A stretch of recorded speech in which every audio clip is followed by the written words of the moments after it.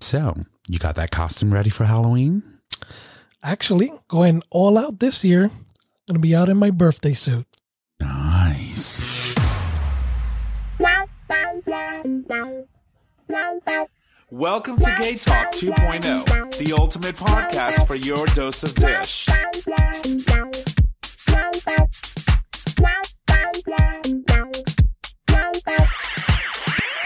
Greetings and salutations to all my queers out there in the world, and welcome to another episode of Gay Talk 2.0, an LGBT podcast streaming live on Digital Stream Radio, where you can access that live stream every Wednesday at 6 p.m. Eastern Standard Time, and you can do so by visiting digitalstreamradio.com. My name is Tom, and as always, I'm in the studio with someone, but I'm here with one of my co-hosts. Tell us who you are. Hi, J Bear, a.k.a. your boyfriend's boyfriend. I'm going to have to talk about, I'm going to talk to my boyfriend and be like, we got problems. We can't be sharing like that. Mm-hmm. So if you're wondering where Trish is, she has the night off. Trish has an opening of a show. I thought she said something about My Fair Lady or something like that. Yes. Technically, it's not off then. No, she's got the night off from the show, but she is working at the theater, so she won't be able to join us on tonight's show. But we will try to be somewhat, entertaining for the next hour. So stick with us. You just never know what's going to happen. It's a quickie. It's just an hour. Oh, yeah. Just stick it in and out. 1 hour quickie. In and out. So, J Bear, how are you, my friend? Good. Not bad. Good weekend. We celebrated our wedding anniversary on Saturday. Nice. But you also went to a wedding, didn't you? And we went to a wedding. This has been the weirdest year. Can I ask you, don't you go bankrupt going to all these weddings? Because how many weddings has it been? 4? 5? Closer to 6, I think. Wasn't one of them a destination wedding? Yes. So we had a wedding on her birthday in February. We had a wedding in July for my nephew. We had 2 weddings in July. One on my birthday, then her nephew's. One on your anniversary. Yep. One on my anniversary. My cousin got married as well in New York. 5 or 6. I'm missing one somewhere in there, but yeah, quite a few. Wow, that's a lot of weddings. A lot of weddings. A lot of gifts. And I just got my first baby shower in the mail. Oh, Lord have mercy. Wow. It's nonstop sometimes. But I mean, it's fun. It's all fun. I don't like weddings. I think I've said this on the show before. I've only been to one wedding, and that was my best friend Jack's wedding because, she got married and I was her man of honor. I mean, I can understand. So you participated. Well, I had no choice, man. She put me down. I took my entire apartment when we lived in New Haven, and I turned it into Wedding Central. Yeah. So one of my walls had, maps and sticky notes of seating arrangements, and as with a lot of Latino families, you always have to keep in mind that, warring factions and blah, blah, blah. Yeah. So, these two are arguing this week? Okay, well, we're going to sit here in table number over here. And, these two don't get along. Well, let's put her way down here and vice versa. And so, we had, I think it was a total of 12 tables. Nice. With, I think it was 8 or 9. It sat that each table sat 8 or 9 people. So it was a fairly sizable wedding. Yeah. And instead of naming table table 1, 2, or 3, we ended up I came up with these little plaques? Not plaques, but signs? Picture frames. They were 5x7 picture frames, and each of them had a name. And so the table, instead of being table 1, would be the table of love, or the table of friendship, or the queers, or you would say, and there was a phrase, and it started, the fundamentals of love, of a successful marriage are love, honesty, so nice. You had all these different types of tables, and we thought it was cute.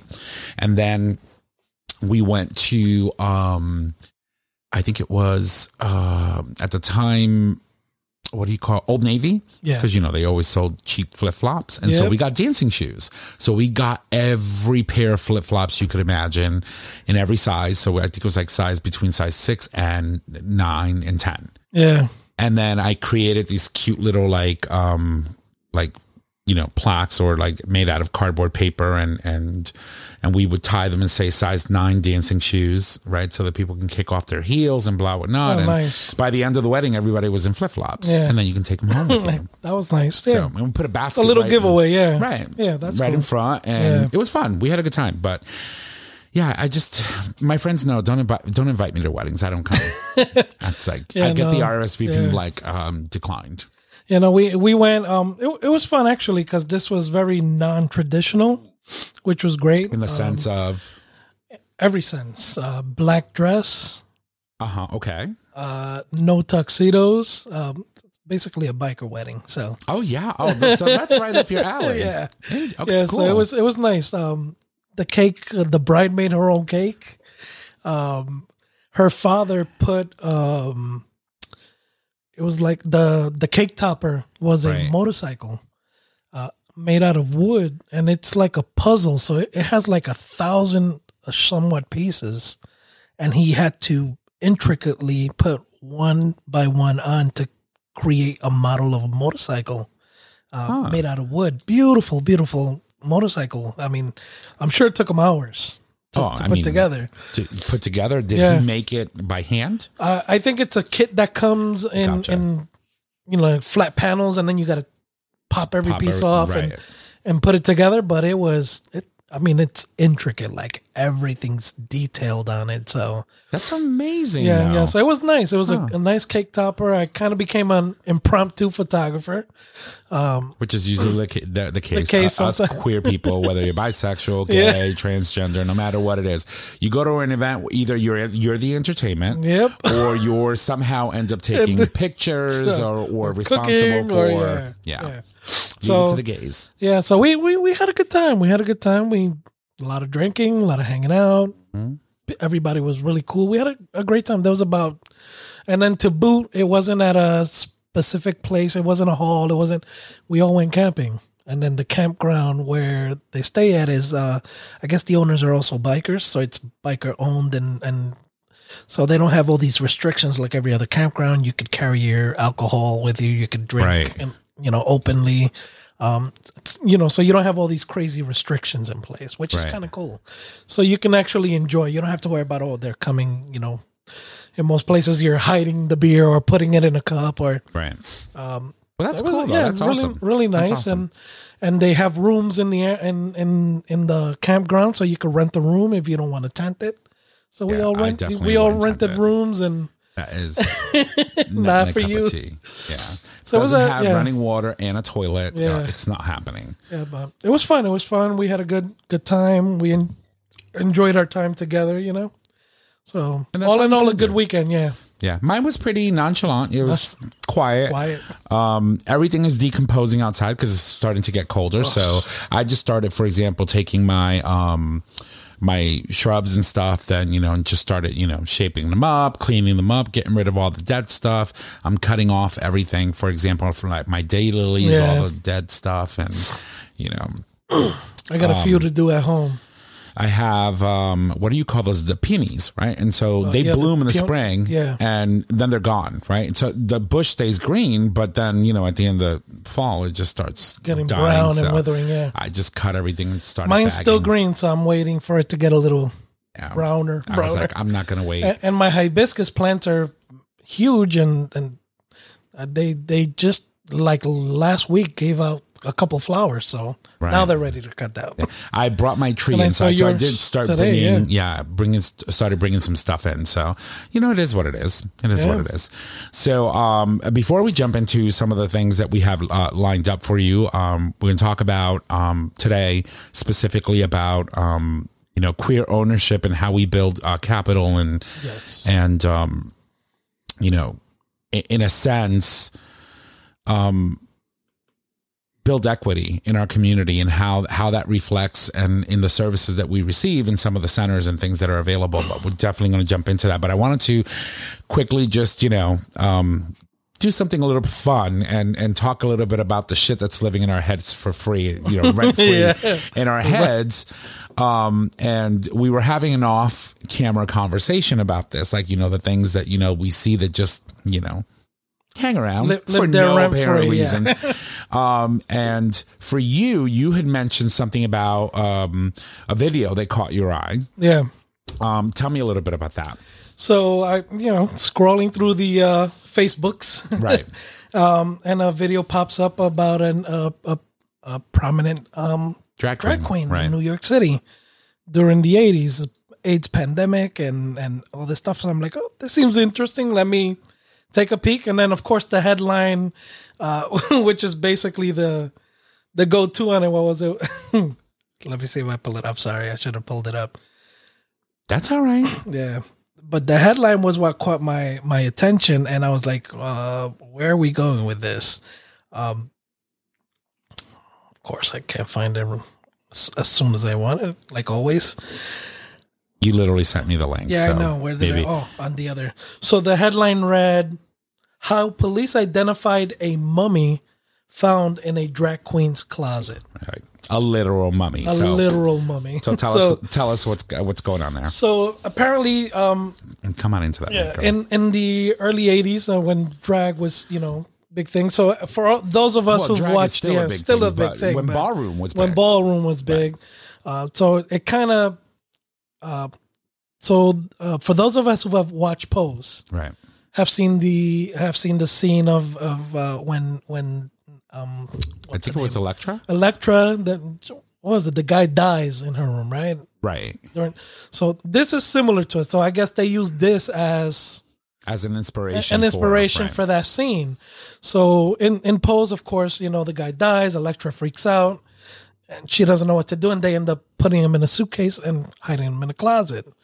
Well, and you're looking at it and you're like, that's wild. Well, here's the actual story. Right. So basically the way it occurred, from what the article is stating, is that, what's her name? Doreen Corey or something like that? Yeah, Dorian Corey was the drag queen. Had a lover that apparently they used to drink and have fist fights or get into arguments, and apparently during one of those arguments, back in the I think it was late 70s, right? She got into a fight with him, and she ended up shooting the guy and killing him. And of course, drag queen back in the days, they weren't going to look at it in a good light, especially for someone living the lifestyle. So instead of reporting it, she hid the body in her closet. Literally. Literally. She had a dead body in her closet. How long did that body stay in that closet? They're saying the body was there about 25 years. She died in the 90s. No, right. I think it was late 80s. No, she died in 93. 93, yeah. Right. And someone went in, I guess one of the persons that lived with her, or someone, the thing is, someone went in to clean out the apartment. Right. And they go into the closet, and, they say you open the door, and it kind of smelled weird, and they're going through stuff and emptying it out, and they find a suitcase and they drag it out, and when they open it, they find a body. Interestingly, 25 plus years. Like she literally had skeletons one skeleton in her closet for 20, almost 3 decades. You know what baffles me? Because we know what happens, right? So they find the body. Obviously, she's already dead, the drag queen. So they can't, investigate and say, okay, you murdered this person or what happened. They can't really do anything as far as pressing charges against someone who's already dead. She passed away. She died of AIDS. Or complications from AIDS, and unfortunately, was never charged. But she was a prominent figure in the industry. I mean, she came out in TV shows. She came out in several movies. Right, she was documentaries. Paris is Burning. Yeah, right. Yeah, so I mean, you see, the life that she lived. Everyone that knew her was like, what the hell just happened? Like, what's interesting to me though is like, okay, so the person gets shot, obviously he dies, ends up in a closet. It's got to start decomposing and smelling. Like, what do people like? Wouldn't someone smell that and be like, what is that? Like, that's the thing. I mean, and when you live with people who are your chosen family, you'd be like, whatever you do, don't go in my room. That's my space. Yeah, respect my space. But shit. That the funk I can only. I'm like, how? Well, that's. I mean, that's what still baffles me. Again, and at what point does it stop smelling? Like That's how many the years years in does it stop smelling? that can't be good. I mean, and when you look at the video, because I was looking at videos, the body is dead and decomposed, but it's not a skeleton. There's still like skin. Right. So that's how they were able to identify it. So it's interesting because they're saying, it had no ID. Right. There was no information whatsoever in the house, in the apartment, and nothing. There was absolutely nothing other than his body in a suitcase. Yeah, that's it. And then you listen what did they do to identify the body? That's what I thought it was interesting, right? So they, which apparently is a common practice, which in forensics, in forensics, they removed all 10 fingers from the body, and they rehydrate them with this formula they put together. I think it was water and some chemicals they used. They did something. I remember. And then they heat it up, and then they dip all the fingers in it to help hydrate the dried out skin. Right. And then they inject it with the liquids to kind of form the finger again. Right. And then once it's hydrated enough, they just pull fingerprints right off of it. Right. And that's how they were able to identify who the person was. So because clearly they had a record. This person had served time in jail. Yep. So they found one brother. They reached out to him. He said, he disappeared 25 years ago. That was it. He didn't even claim the body. Wow. So he's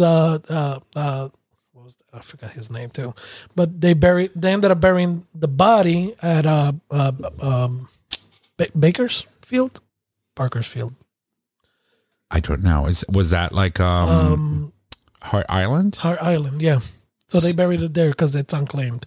Right. So basically, everybody that dies in New York that's unclaimed ends up there. Right. So nobody claimed the body, and if you don't know the history of Hart Island, during the onslaught of people dying from HIV, at a time when no one wanted to visit you at a hospital, nobody wanted to claim you as a child because either they were embarrassed or ashamed. People who died were buried, mass burials on Hart Island. With no markers, no nothing. It's just huge, numbered. Yeah, right. It's almost the same thing they did during the pandemics. Pottersfield is the name of the cemetery. It's the same thing they did during the pandemic. People, were so afraid they just numbered the caskets and do a mass burial. They just dig one giant hole and line them up and bury them. And it's the same thing that they were doing back then as well.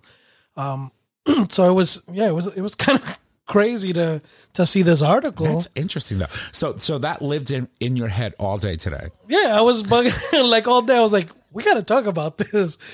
I don't know. I guess it's probably the Halloween, Halloween's in the air, and you're looking at stuff, scary stuff online, and you're looking at stupid stuff that comes up. And then of course you read about a death, and I'm like, okay, now what's going on here? Right. And especially the way they put the headline, I was like, okay. So that's pretty interesting. It's pretty crazy, but shit happens. And then they didn't put a dead body; they put a mummy. They put a mummy in a closet, right? And you're like, okay, I'm over here joking, saying, I have all this land in the back of my house, and keep messing with me. I'll bury you back there. Nobody's gonna find you.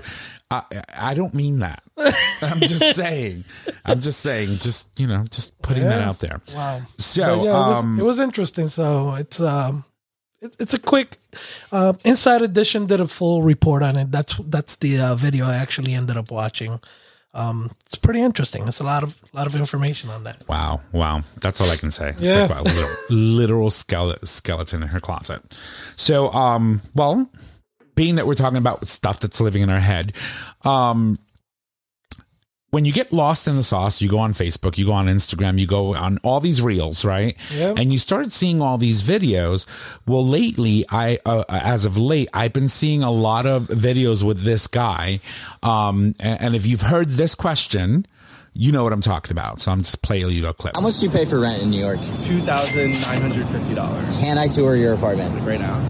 How much do you pay for rent in New York? Okay, so can we talk about that a little bit? So this little random guy, Ranzo, comes up to you and says, how much do you pay rent in New York City?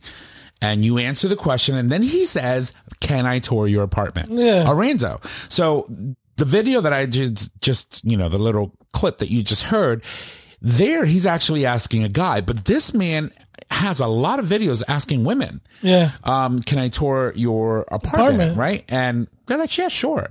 That is how that's how you end up with some Jeffrey Dahmer shit. Yeah. Like, and then he'll go in. And so one of the videos that I watch is interesting because he's like, can I tour your apartment? And the girl's like, sure. And then you see them walking in, and this is my bed, and this is, oh wow, this is $3,000, and everything is so clean and so organized. Yeah, I wasn't ready for have visitors, but whatever. And then he's like, oh, you got exercise equipment and a yoga mat, and they start doing yoga. And next thing you know, his shirt is off, and they're in the mirror and flexing. And I'm like, okay, this is fucking weird. Yeah. Like this rando person.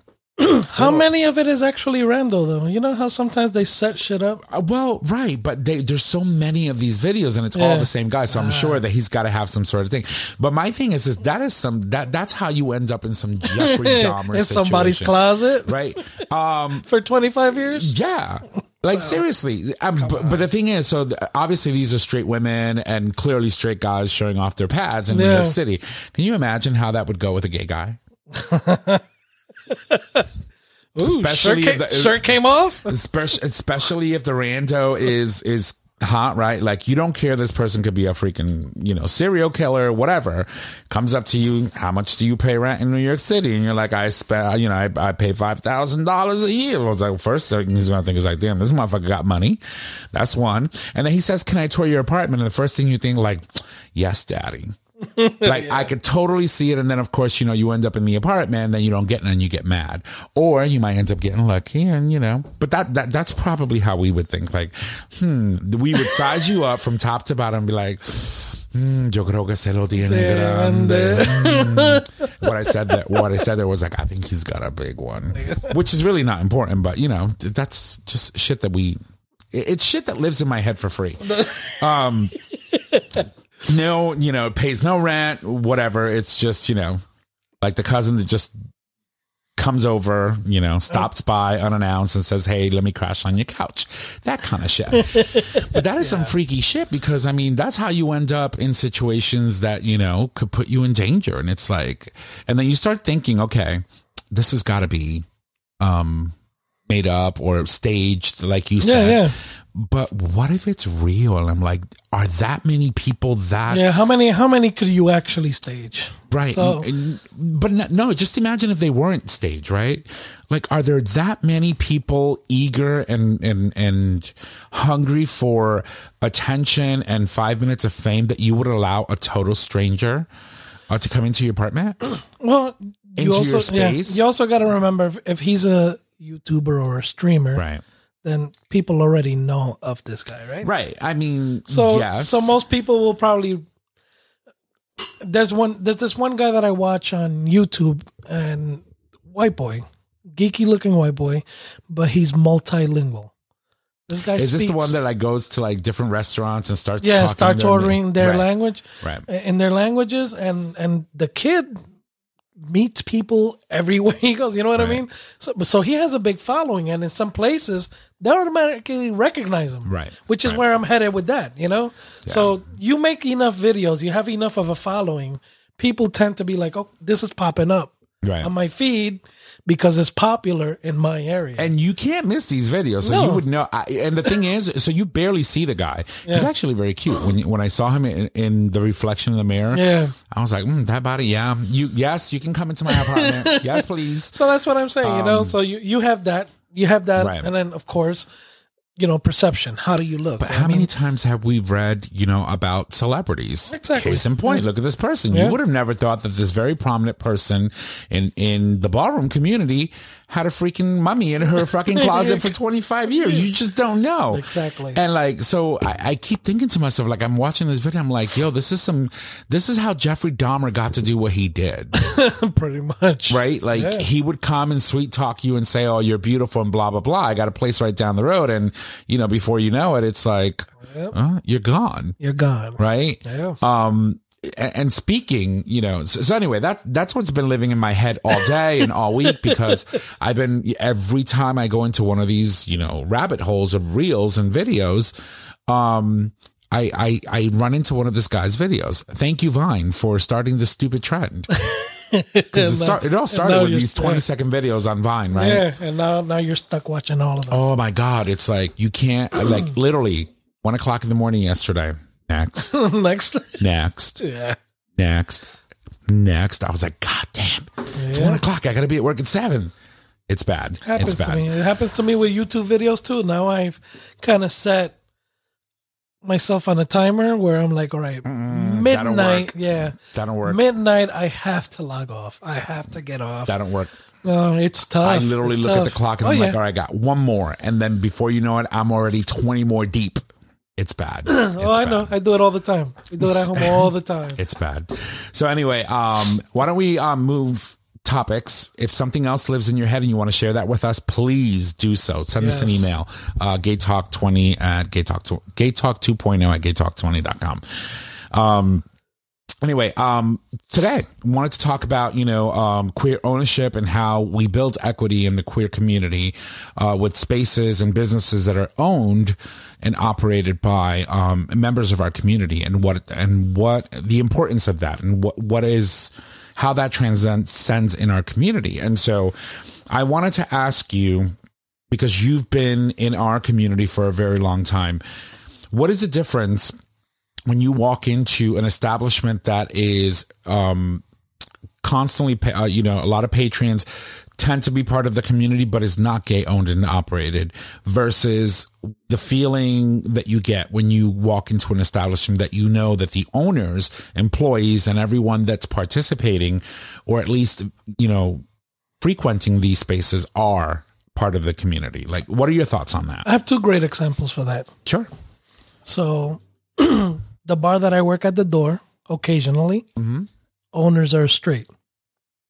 Right. But it's a, LGBT bar. Right. So you have that, that they're allies and they're there for the support. Great. I mean, it's a business, and they're making money off of the LGBT community, right? Right.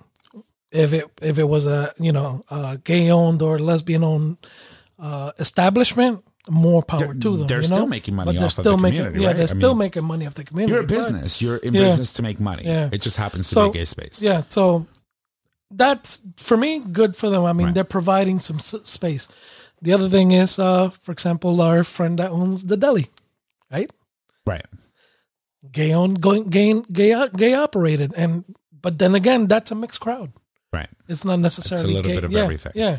So you have both. You experience both. You feel a little more at ease. Right. I guess at times, especially, for example, the deli, we know the owner, and you go in and you can talk and express yourself. Yeah, you can queen out if you want to, and feel okay with it, not feel like there's going to be an issue with someone else necessarily all the time. But, and I don't say that at the bar you don't have that, but if one of the other owners is there, you're more aware of the situation, I would say, what I mean? Because their take on the lifestyle isn't necessarily what we see. Right. You know what I mean? See, for me, in my experience, I have always been very at ease in spaces that I know are queer owned and queer operated and queer centric, versus walking into a restaurant that's very popular in the community, where you get to experience a lot of people that are part of the community, but is not necessarily owned and operated. Because if something were to happen, chances are, you're not going to receive that protection that you normally would in spaces that are specifically owned and operated and they're for us, right? And we have been fortunate to have 2 bars in our state, actually 3, that are gay owned and operated establishments, and have been for decades. Yes. And so when you walk into these places, you know that the owners have your best interest when it comes to feeling safe and providing protection and making sure that, you know, the spaces that you're in are safe for you to enjoy and have go. A good time. Yeah. Right. Yeah. You know, you've got Chez Yes in Hartford. You've got Partners Cafe in New Haven. You have 168 York Street, which are all owned by gay men and their spouses and their partners, and the atmosphere is great. And then you have other spaces around the area that are gay friendly that a lot of gay patrons, you know, patronize. Like, for example, you know, we had a drag brunch not so long ago that we went to. Actually, it was quite a while ago. It was almost beginning of the summer. Oh, it was this year, right? The beginning of the summer, yeah. And so, you know, while they are accepting of the community and allow you to come in and use their spaces to do awesome, funny things, I don't feel the same sense of security in that space than I do when I'm in spaces that are ours, right? Yeah, remember the drag brunch was a great example of that. Right. You had literally four like guys that walked in the middle of a drag queen performing, who happened to have a live microphone, who sang, who literally roasted them the moment they walked in because she clocked them quickly. I mean, these guys sat there and just started like being stupid about the whole thing immediately. The minute they walked in, they were already looking at people funny. They were their mannerisms alone. They didn't even have to speak. Right. You can tell. I forgot what she called them, but it was funny. And so the reason why I wanted to talk about this is because one of the main ways that we can have equity in how we live our lives, how we are represented in public spaces, in media, whether that's social, whether that's news, whether that is programming, is to ensure that people who are going to curate your content are people who are part of the community that understands the diversity and the complexity of how we live our lives. And so we, as a show, like to talk about news. We talk a lot about, for example, different news sources, stories that happen, you know, to members of our communities all over the U.S. and the world. And often we're getting sources, you know, from, it used to be unicornbooty.com, and which then ended up being Hornet Media or something like that. But, you know, we also source things, for example, from LGBTQ Nation and The Advocate. And yesterday, on the 18th, The Advocate, which is a very well-known resource and news publication for LGBTQ plus folks, announced that they have now been merged and acquired by another company who happens to be queer. It's owned by queer people, part of the community who are going to be doing great things. And so the story basically talks about, you know, how The Advocate is now going to be part of Equal Pride, which is the company that bought them. The Advocate and all of its assets have been acquired and are now operated by an LGBTQ plus certified company called Equal Pride, along with Out Traveler, and Plus Magazine and Pride.com. The Advocate is now part of this media giant, which is the leading LGBTQ plus voice, reaching more than 90% of the queer media audience every month across digital, social, TV, print, experiential, and soon streaming on Advocate TV channel. There's actually going to be an awesome Advocate TV channel. And what does that mean for us as queer people? It puts us now definitely mainstream media. Right. You know, we have a definite source, which is awesome. And, you know, and so many sources, right? So many sources. And while we think about safety and equity and ownership in bars or in places that are tangible for us that we can see, we often don't think about stories and how those stories of people are told. right? By the sources that they're told. You can grab a gay story on abc.com, or you can go to, your localpaper.com and see a story written about, something about our community, and it could be completely insensitive or written in a way that has no real true understanding of what our community is like. Case in point, in 2016, when Pulse happened, the reporting by non-queer media was just horrible. Yeah. Horrible. While the event in itself was just disgusting and heartbreaking, compounding the fact that non-LGBTQ plus media entities don't know how to address our community and understand our complexities, it was atrocious how some of these, people were reporting stories. Not only reporting, but they also omit a lot of information. Right. That critical information. That's critical to what you're reporting to, Right.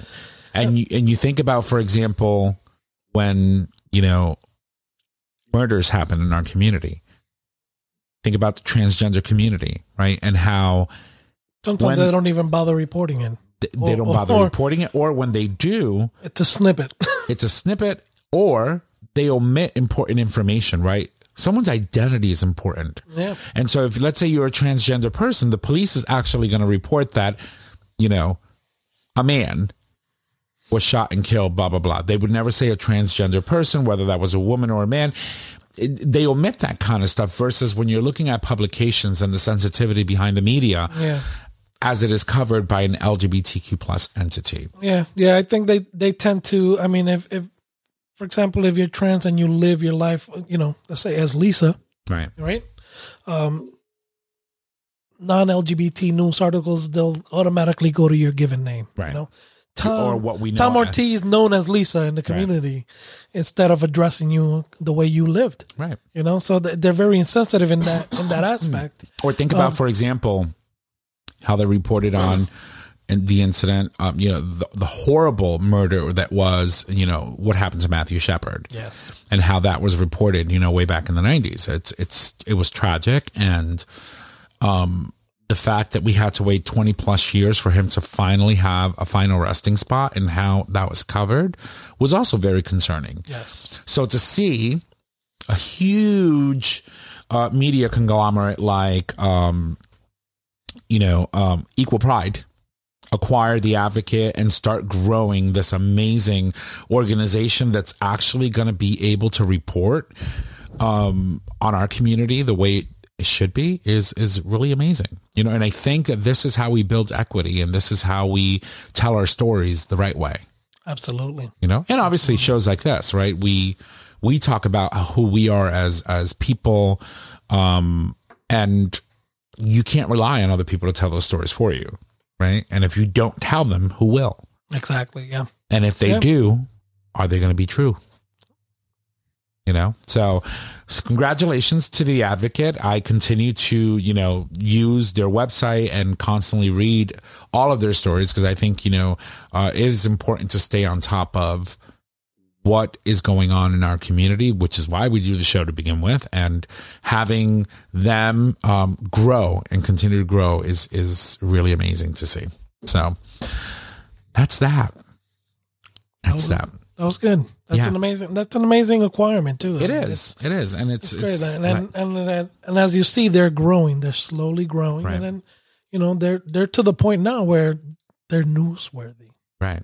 And, The Advocate has been a trusted source for news and community and culture for decades. I mean, I remember reading about The Advocate 25 years ago when I first headed to the bar. You would pick up the magazines and, there it is. So, it is important. So, we're going to take a break because I need a break because, I've been talking for 39 minutes.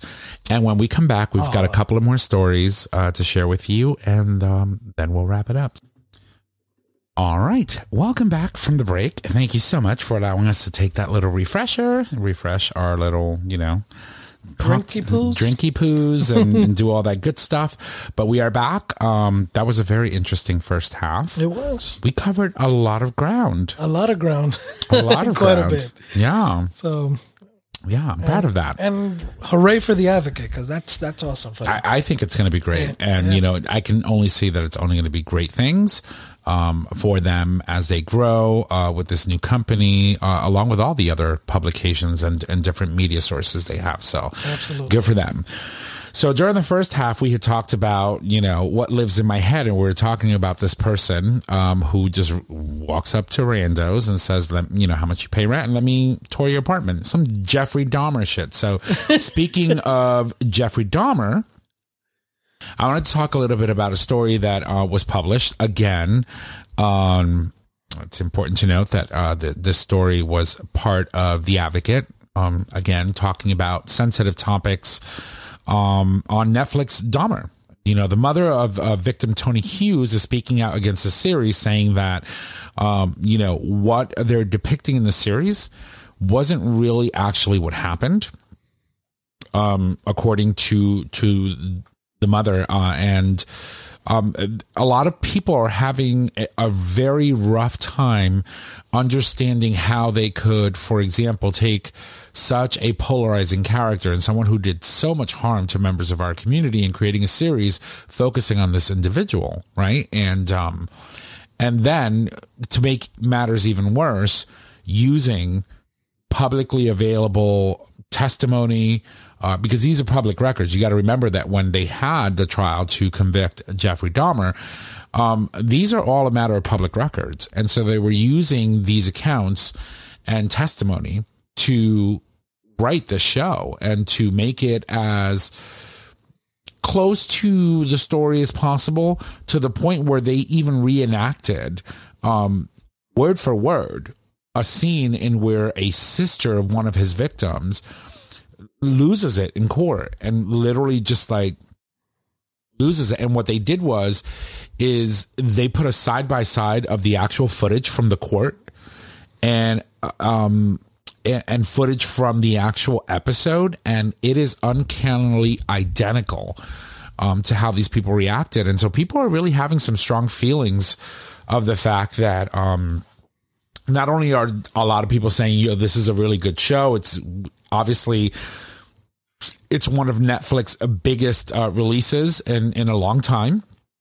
You know, the streaming giant says that the amount of downloads that they've gotten and interest in the show is great, but, you know, at what expense, right? Yeah. Again, my question is this: should this have been made in the point of view, from the point of view that they chose to do it from, his rather than the actual victims? Right. Because, you have to be careful with that, because in a way it can almost look like he's being idolized. Right. So they're trying to see it from his point of view, I guess. But it can also be led to believe that they're kind of being insensitive to the families. I mean, we're talking about people that died at the hands of this serial killer. Yeah, I'm like skimming through the article itself, and what caught my eye, an early review of the show in British GQ echoed these sentiments, saying that the show was a little more than sluggish torture porn. There's been a lot of controversy. For example, the mother of Tony Hughes herself said, you know, I don't see how they can use names and putting out that stuff out there like that. You know, she found it difficult to continue talking. She just simply hung up on the person that she was talking to. But, you know, Hughes himself was an aspiring model who was 31 years old when he was murdered by Dahmer in 1991. He lost his hearing as a child. He was nonverbal and communicated through writing or sign language. And that was definitely depicted in the show. The episode that Hughes shows up in actually is called Silenced. And, you know, despite the backlash, this particular episode, which was partially written by the Pose writer and director and frequent And frequent Ryan Murphy collaborator Janae Mock has generated praise for the sensitivity and the nuances portraying Hughes, who is played by a deaf actor. So they actually chose a deaf actor to play him. And so so basically what they're trying to say is, okay, listen, we try to be sensitive to the fact that we're talking about a serial killer, right? But we're also telling the story of Jeffrey Dahmer, right? If there was no Jeffrey Dahmer, this show wouldn't be what it is, right? Yeah, it's like no different than saying, for example, House of the Dragon wouldn't be a show if dragons weren't in it. Yeah. Right? Yeah. And because honestly, House Targaryen on its own, without dragons, like Rhaenyra says, Targaryens without dragons are just like everybody else. Just like everybody else, yeah. And so I understand from that aspect why Ryan Murphy and those that collaborated on this project decided to focus on Jeffrey Dahmer. But the question then becomes, to what point do we sensationalize something without having regard for how that's going to make people who are living today that had to go through that in real life? Yeah, so they're re-traumatizing. Pretty much. Re-traumatizing. In a sense. Yeah. And, will I watch the show? I don't know. Have I watched it? No. Me either. Do I want to watch it? I'm conflicted. I don't know because, as a writer, Ryan Murphy has given us amazing content. The show Pose, right? Brought out the community, the ballroom community and really gave us an amazing, beautiful, four seasons of fantastic actresses who just played their hearts out. And when you talk about casting, like being sensitive to the fact that you were playing gay characters, that you were playing transgender women, and you were casting people in those roles who lived in that truth. Yeah. That was important. And so the man has given us a lot of great things in our community, but, would we say this is one of them? And how do we feel about that, right? It's a touchy feeling. I mean, yeah, it's a touchy subject. Feeling. I mean, a lot of times when you see stories like this, or at least when we were growing up, the stories like this were usually, 30, 40, I would probably say 40, 50 years after they had occurred. So a lot of the times, people that were affected by it most likely weren't either watching it or alive at that time. Right. You know what I mean? So I kind of see that. Yeah. I mean, Tony Hughes, he was murdered in 1991. Yeah. Yeah. That's recent. Well, for us, it's still recent, right? Shit, that was like almost 3 decades ago. Yeah, let's be serious. Yeah. But to us, that was still recent. You know what I mean? So it's tough. I mean, there's still family that's still grieving that loss. Of course. And it was such a tragic loss. It wasn't like, it was an accident. So it's tough, especially when a show is put out and then it's a hit show. Right. Because people want to watch. We have that need to see some sort of violence or death in a movie because it kind of, or to bring some sort of some way, because what this show has done is reintroduce the events of what Dahmer was, what he represented, and what he did, right, to a whole new generation, right? True. Yeah. We know what Jeffrey Dahmer was about, but I guarantee you someone born 10, 15 years ago had no idea who Jeffrey Dahmer was. Exactly. And so the reintroduction into into the social element and to this generation, in a sense, I don't know. I'm very conflicted about this. I think it tries, in a sense, it tries to humanize his barbarianism. Right. He was savage. He was a fucking I mean, if that was to happen this week, where someone is found out and they have X amount of bodies in their property, nobody's going to be, trying to look at the bright side on it. This guy's a freaking savage. I mean, I could understand if they were doing a documentary, right? If this was a documentary and they're trying but it's fact based at that time, and it's not trying to give a lighter side on this person committing these heinous crimes. Right. But you also have to understand that a lot of what they're depicting in these episodes and in this series is facts based. Yeah. And the issue the family has is they were allowed to use their names and specific information that was covered, which is now public knowledge because it's public record, right?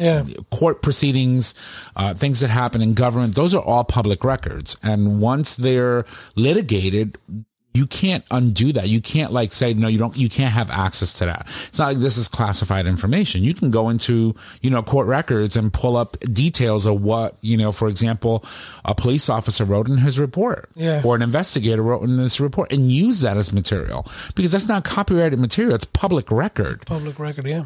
And so that's the issue that the family has. And then the question becomes, do they have a point? Right?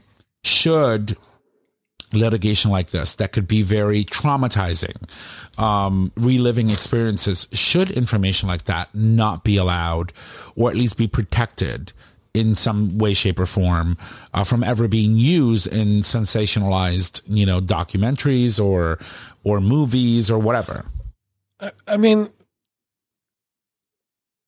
see, I would have to say when you're not affected, right? When you're not directly affected or impacted by certain events, right, you tend to have a less, what do you call your opinion isn't as severe as someone who has been directly impacted, right? Right. So, I mean, your feelings aren't the same. There's a whole course of situations and feelings and things that are going on. Mm-hmm. Unfortunately, I mean, yes, this happened, but the feeling and the family may have been dealing with other issues that are not, part of these proceedings. So you don't know the whole history behind it. Right. So again, the fact that this came up could also bring up other issues within the families that, the courts weren't privy to and producers weren't privy to. And it can rehash and again, re-traumatize people. Right. Because of the way things happen. Right. It's tough. It's a tough cookie because you want to hear the truth, right? You want to hear what the actual information is. But there are documentaries that exist that tell you exactly what was done, what was documented. But in a sense, this is just showing you how he lived his life, how he lived his, or a portrayal of how he lived his life, and right? why do we as a human race need to know that? Yeah. Right.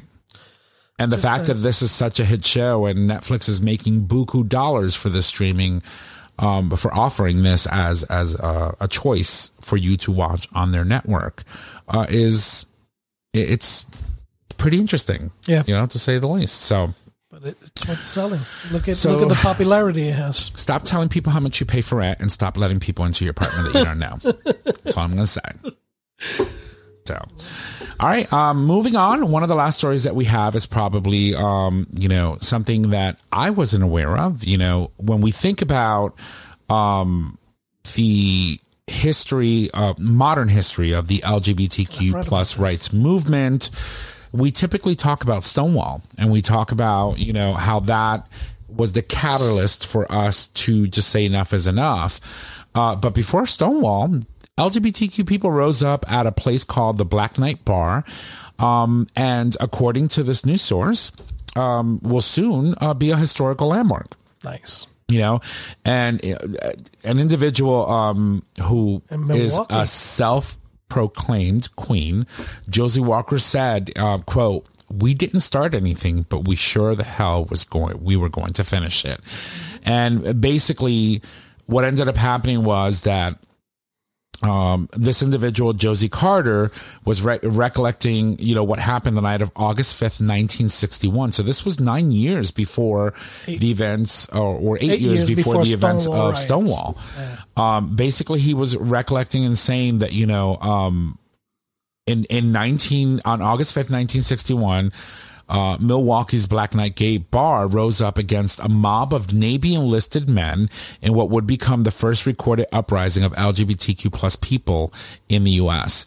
8 years before Stonewall, Carter convinced the bar's patrons to fight back after a group of sailors were refused entry and vowed to return in great numbers. The ensuing confrontation came to be known as the Black Knight Brawl. In the aftermath of that, 1 service member and 2 patrons were hospitalized, while 3 of the Navy men were charged with disorderly conduct. Another dozen who joined in at the invitation of the bar were sought out by police, according to contemporary accounts in the Milwaukee Journal. At a hearing on October 5th this year, the Milwaukee County Landmark Committee set in motion a designation to honor the since demolished tavern as a historical landmark. And I think that, again, leave it to LGBTQ plus media to take stories like this and tell us in a way that is appropriate, right? We're talking about the experience of someone who's a self-proclaimed queen, who's recounting what happened. It's pretty telling, and it's interestingly enough that this is not something that we often speak about, right? And what you want to keep in mind is that, remember that in the 60s, even before Stonewall, and even during Stonewall, there were a lot of laws on the books that considered people from our community, especially gay men, lesbian women, to be mentally ill.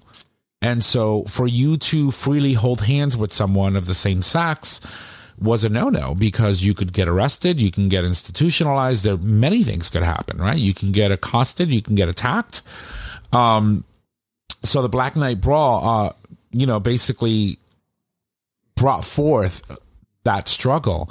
And some closeted patrons feared that as a result of that, that they would be arrested. The summer before, police beat a man to death in a nearby cruising area, and where trans women were regularly stopped by cops for violating anti-cross-dressing laws.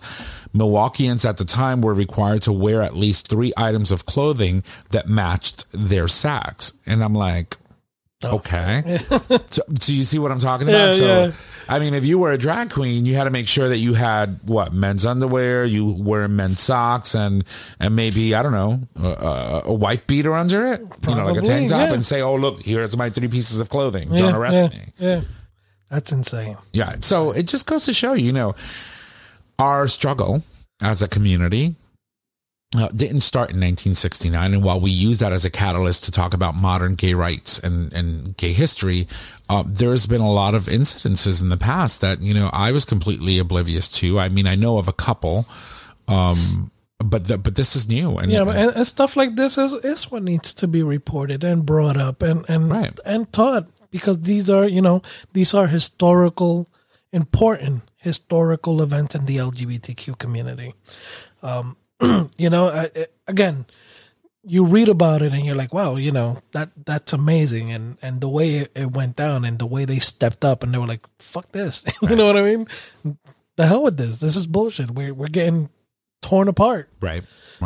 Because of these nonsense laws and homophobic individuals. Right. And it's worth noting, I need to correct myself, that this self-proclaimed queen, Josie Carter, actually identifies as trans. So she basically said, quote, "This is a remarkable story for a trans woman of color to have changed history the way, that she did, especially because she exhibited throughout her life so much in Midwestern modesty that no one would have ever guessed that she really did did this. It shows that when people take stand, regardless of the risk and consequences, they can change history." Yes. And it is true. So bravo. And, sadly, they did mention in the story that this small little tavern was demolished, but nonetheless, the fact that it's going to be designated a historical landmark, it's huge. Yeah. Awesome. And especially in a city like Milwaukee. I mean, when you think about Milwaukee and all the things that are happening in Middle America, the catalyst for the Black Lives Matter movement and, all the people that have died as a result of, violence against Black people from people who were sworn to protect and serve. It's disturbing because the whole purpose of the riot in New York was to free themselves from the oppression of the police department and the unnecessary raids and the attacks that they were receiving over and over and over again. And so it's interesting. to say the least. Yeah. And you know, the way that it turned out, and again, that whole event triggered a cultural awakening, according to the article. You know, by 1982, Wisconsin became the first state in the nation to bar discrimination based on sexual orientation in employment and housing. So, you know, 20 years later, but it took that event to set this stuff in motion. And, you know, just like everything else, they tend to drag their feet when it comes to passing laws and providing equal opportunities for everyone, which is unfortunately our great nation's slow progression. But at this point, you know, those are laws that not only are afforded to everyone in Wisconsin, but nationwide. Right. And, you know, it's worth noting that in the story, they basically in the story, it's saying that once this particular establishment gets their designation, that they will become, according to the story, the country's first ever LGBTQ plus landmark. And I don't think that's correct, because Obama designated the Stonewall a national landmark before he left office. And so, you know, he left in 2016? Yeah.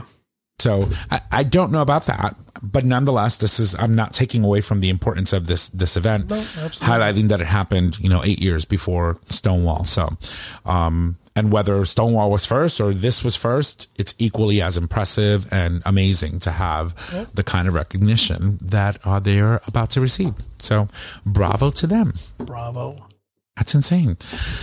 All right. Well, that is all we have on today's show, unless you have anything else you would like to share with us. No, we're good. Yeah, don't have any more things living rent free in your I don't want to take Trisha's position on that. On another note, no. On another note, right? Well, that's cool. All right, so we're gonna go ahead and jump into some of our closing items. For example, Mama Kim's Minute and On This Day Gay History. Do you want me to take Mama Kim? Sure. Okay. Well, today on Mama Kim's Minute, these are stories, again, curated by our amazing mother, you know, our designated mother, Mama Kim, that she shares with us so that we can share with you. Story number 1 of Mama Kim's Minute: Outdem Robert Zimmerman wants to be a warrior for LGBTQ rights in Congress. Story number 2: Meet the woman that was jailed 3 times for bringing cannabis brownies to AIDS patients. And finally, a gay couple's pride flag was burned in a hateful act, but their neighborhood or neighbors rallied in support. These are 3 stories that will be posted on tonight's post, and you can click on them and read them and enjoy them. So I'm going to move it over to our good friend Jay for On This Day in Gay History. Thank you. You're welcome. And today, October 19th, 1998, we're in New York City. Matthew Shepard political funeral march held. The unpermitted march appoints marshals and negotiators who stand ready to work with police as they have at other similar events. 5,000 people arrived at the 59th Street and 5th Avenue, across from the Plaza Hotel, many more than anticipated, and police responded violently, arresting marshals and negotiators and pushing the crowd back with billy clubs. Wow. And, you know, when you think about that happening, it just goes to show you how affected the nation was by the passing of Matthew Shepard and how that all went down. Yeah, then they were probably expecting a couple hundred people to show up, and then they showed up. This was a brutal murder when you think about it, you know, and it would be, I think, if I'm not mistaken, 21 years this past October 7th that he would have officially passed away. So, you know, and as you know, his body rests, his remains are permanently resting at the National Cathedral in Washington, D.C. So, all right. Well, thank you for that, mister. Okay. Well, if you love the show, To all of my peoples out there, make sure that you go subscribe, rate, and review on your favorite podcasting service. By doing so, you get the latest and greatest of our show delivered right to your favorite device or web browser as soon as our episodes are published. You can also support us on Patreon, which allows you, our listeners, to support the show with a monetary donation, which we collect monthly and can be in any denomination of $1 or more. I'm tossing it over to Jay. And next week, we welcome Dr. G for this month's G-Spot. That's right. You officially gave him that name. Yes. And we're excited, you know. And I know we're going to be doing his interview First. So instead of the second portion of the That's show. right. Okay. We're going to be opening the show with Dr. G because our date change. Remember, we used to record on Mondays. We now record on Wednesdays. Sort of kind of doesn't work for everyone, and we have to be, flexible. And so, we're going to have him on the first half of the show, and then we'll go and do the dish afterwards, which may end up working well for us. So we're going to start with the G-Spot. That's right. We're going to start tickling that G-Spot with our favorite doctor. So, okay. Well, hooray for Dr. G. Ooh, excuse me. Speaking of Dr. G, you can get out there and get the Future Method today. Each time that you clean out with water or enemas, delicate tissues are harmed and cells are damaged, increasing your chances of injury and or STDs. This is the first of its kind doctor-developed formula gently cleanses you before you play without hurting your bum. You can visit futuremethod.com to purchase your life-changing bum cleanser today, but that's not the only products he has. So go to futuremethod.com and take a look at the array of availability of amazing products that great products Dr. G brings to you. So, all right, Jay Bear. And as we come to a closing, I guess we're going to put a ring on it. Is it only one ring? Just one ring, at least for today. Go for it. And our show is available on our website, gaytalk20.com, under audio podcast. It is also available as a free download on Apple Podcasts, Google Podcasts, and Stitcher Radio. She's got a lot to read today. You can find us on social media, Facebook at Gaytalk 2.0, Instagram, Gaytalk 2.0, Twitter at Gaytalk20, and you can email us at gaytalk2.0 at gaytalk20.com. Yes, Tommy. Queen. All right. And if you need to reach out to us, you can just head on over to our website, click on the Contact Us tab. It's located at the top of the web browser. There, you can leave comments, suggest topics, submit a question for the cast, or an individual host. You can also call us and leave us a voice message with any questions you may have. We may answer those for you on the show. So the phone number is 334-GAY TALK. I always say that with a juicy undertone. Yes. 334-GAY TALK. Or if you need all those digits, it is 334-429-8255. Don't forget that we do stream live every Wednesday, starting at 6 p.m. Eastern Standard Time. And you can access that live stream by visiting digitalstreamradio.com. I want to thank you all for joining us on today's show. Thank my co-host Jay for being amazing. And y'all have a good night. Bye.